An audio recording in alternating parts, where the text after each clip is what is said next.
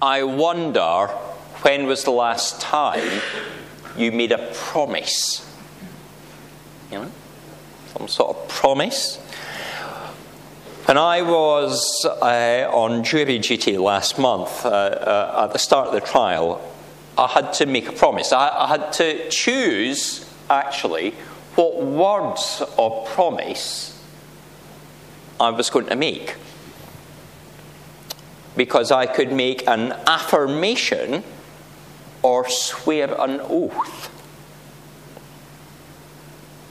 In either case, the promise would be that I would faithfully try the defendant and give a true verdict according to the evidence.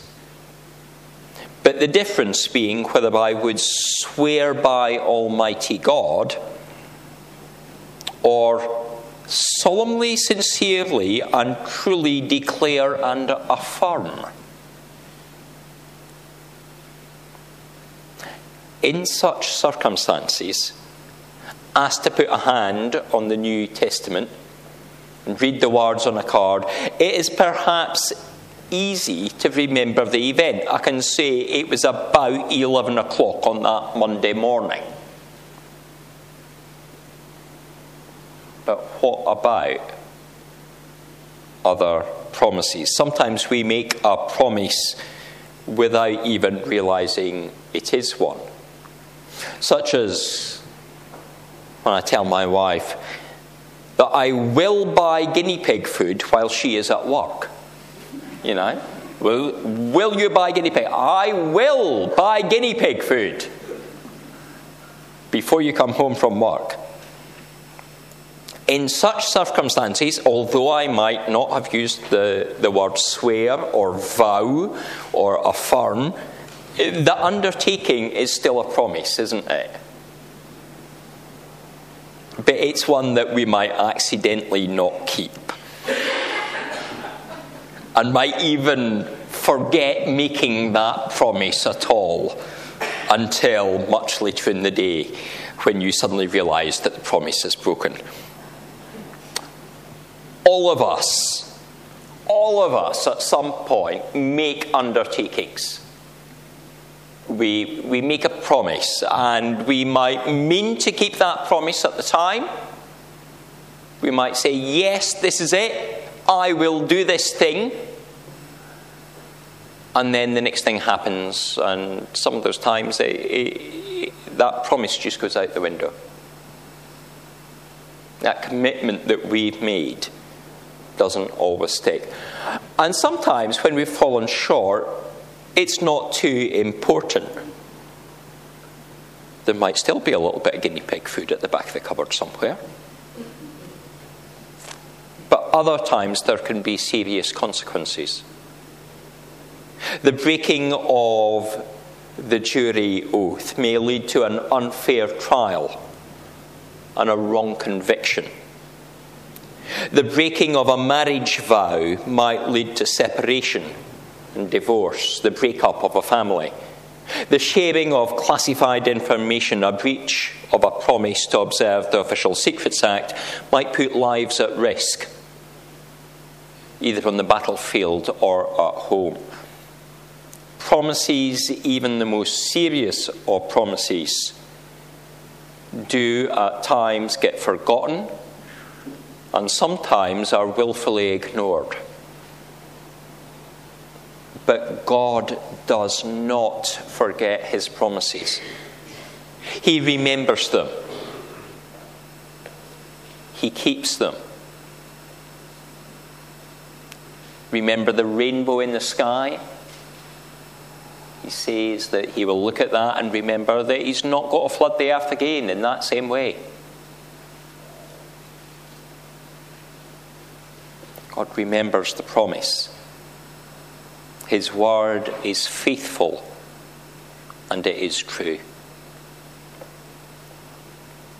The author of our reading, and there's a lot of debate as to who the author of Hebrews is. Is it Paul? Is it a friend of Paul? Is it somebody else? But the author writes to the Hebrews, who are the first century Jesus-seeking descendants of Abraham. And he tells them about living as God's people. And in this passage, about how God promises things to Abraham, to their forefather. To Abraham, hundreds of years earlier, thousands of years earlier almost, promises had been made. And these centred around the idea that although he was an old man, he would become a father. And that wouldn't be the end of it, because his descendants would become a nation.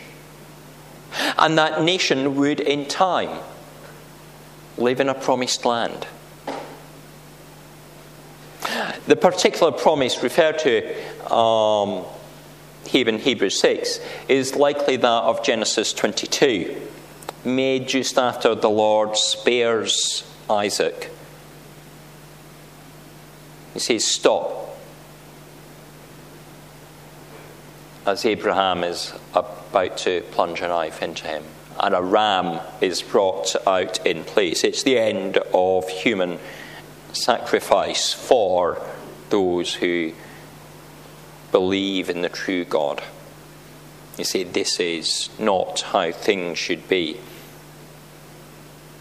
And God says, "I swear by myself that because you have done this and have not withheld your son, your only son, I will surely bless you and make your descendants as numerous as the stars in the sky and as the sand on the seashore." God swears an oath to Abraham. But as there is no higher authority than God, he swears, "By myself." Now, of course, God's promises are true. He doesn't vary from his promise. So to simply make a promise would be one thing that would be believed.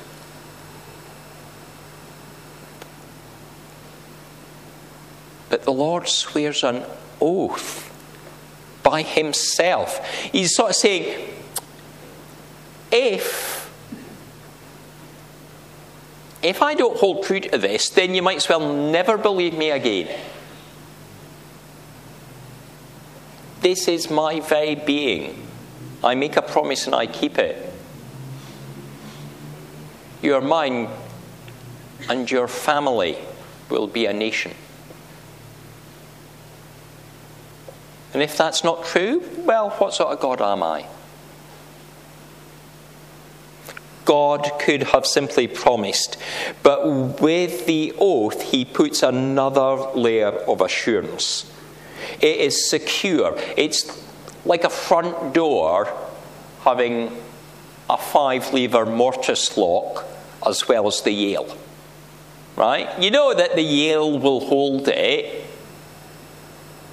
but your insurance company says, put a 5-lever on there as well. Make it a bit more solid. That's it. Make it strong and positive, and it's always got to be there.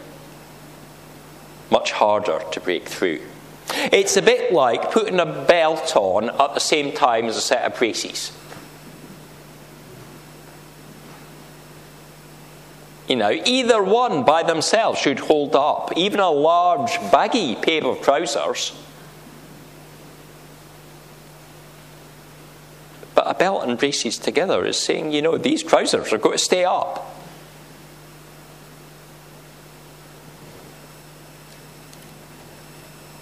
The Lord makes an oath by himself. He can't make it based on some false god. He can't make it based on man or on creation. Nothing is greater than God. And he swears on it by himself. And this promise that he makes is solid.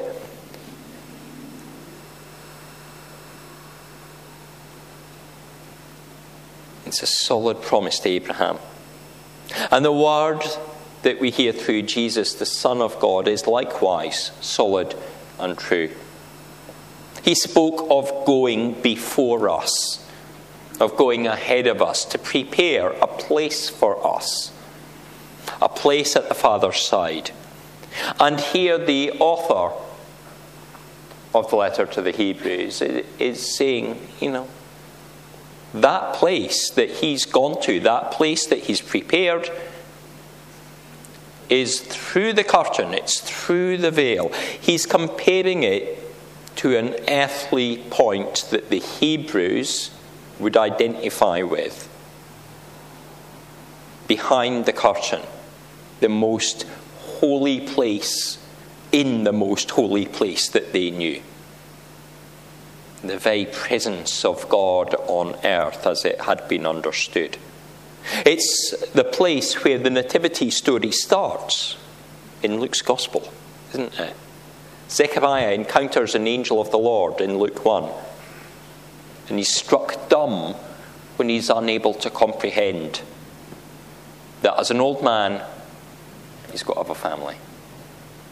He's got to have a son. That he's unable to comprehend that hope is going to come in his life. Now, Jesus, in his time on earth, did not enter the inner sanctum of the temple. But at the time of his death, at the time of the cross, when the blood flowed, at the time of death, the curtain is said to have torn top to bottom. That separation that only the priest of that occasion could actually go behind the curtain, and that is removed.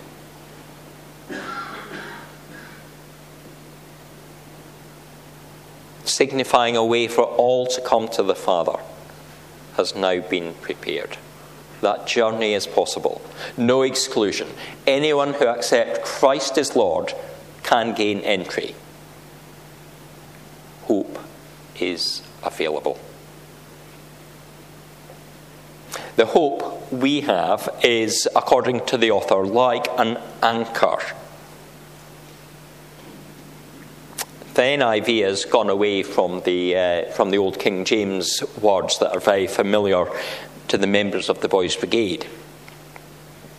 For the past 135 years, the BB have declared that the anchor is sure and steadfast. It's written up there. You probably can't see it from back there. But here it is, on an anchor at the top of the colours. Sure and steadfast, an anchor. Firm and secure, the words that we might get today are perhaps better understood by more people now. Maybe lacks a touch of the poetry. But either way, sure and steadfast, firm and secure, there is this sense that the anchor is somewhere pretty solid. And it won't be moved.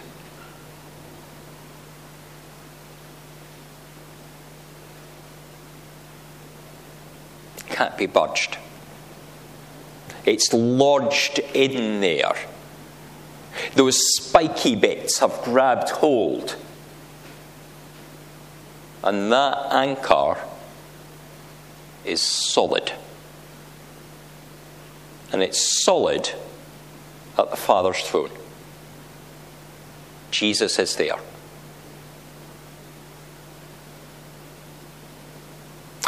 The wider metaphorical picture that the writer of Hebrews puts here is a bit messy. He's mixing metaphors and he's doing all sorts of stuff.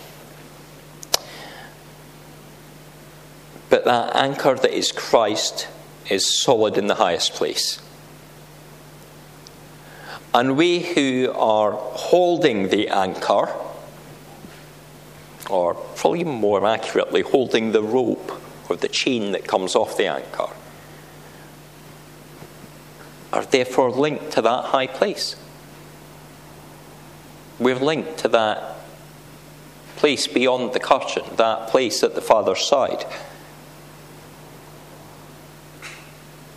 We are connected to the anchor, And because of where our anchor is, if we have a firm grip, we will not drift away from God.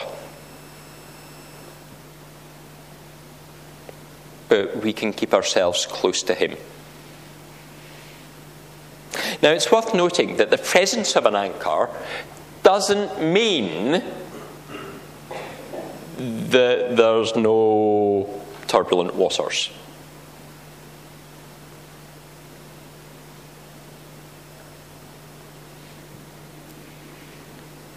You know, we can feel in a storm at times. We are shaken by the events on the news or the events in our life. Family health issues, perhaps broken promises, earthquake, tsunami.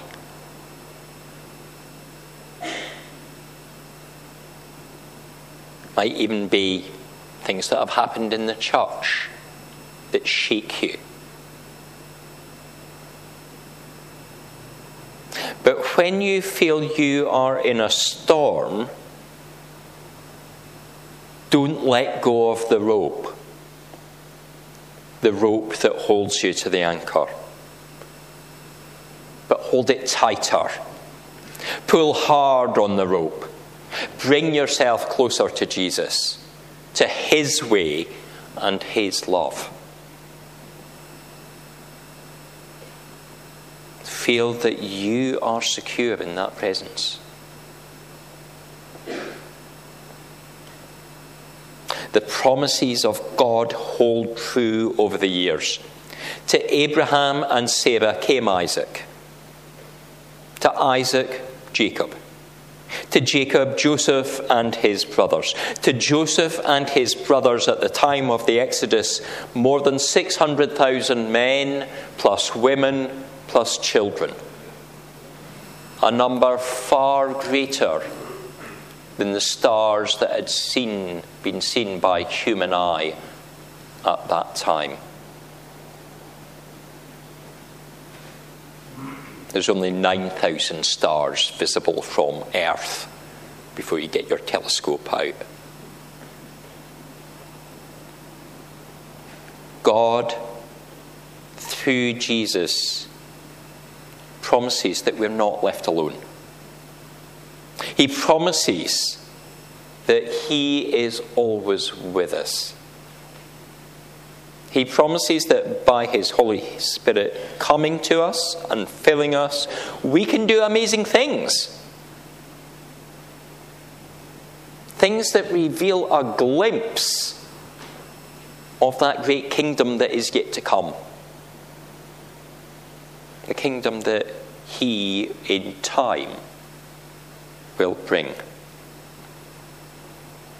We have a God who keeps his promises. May you keep hold of hope and seek to share that hope with others. Amen.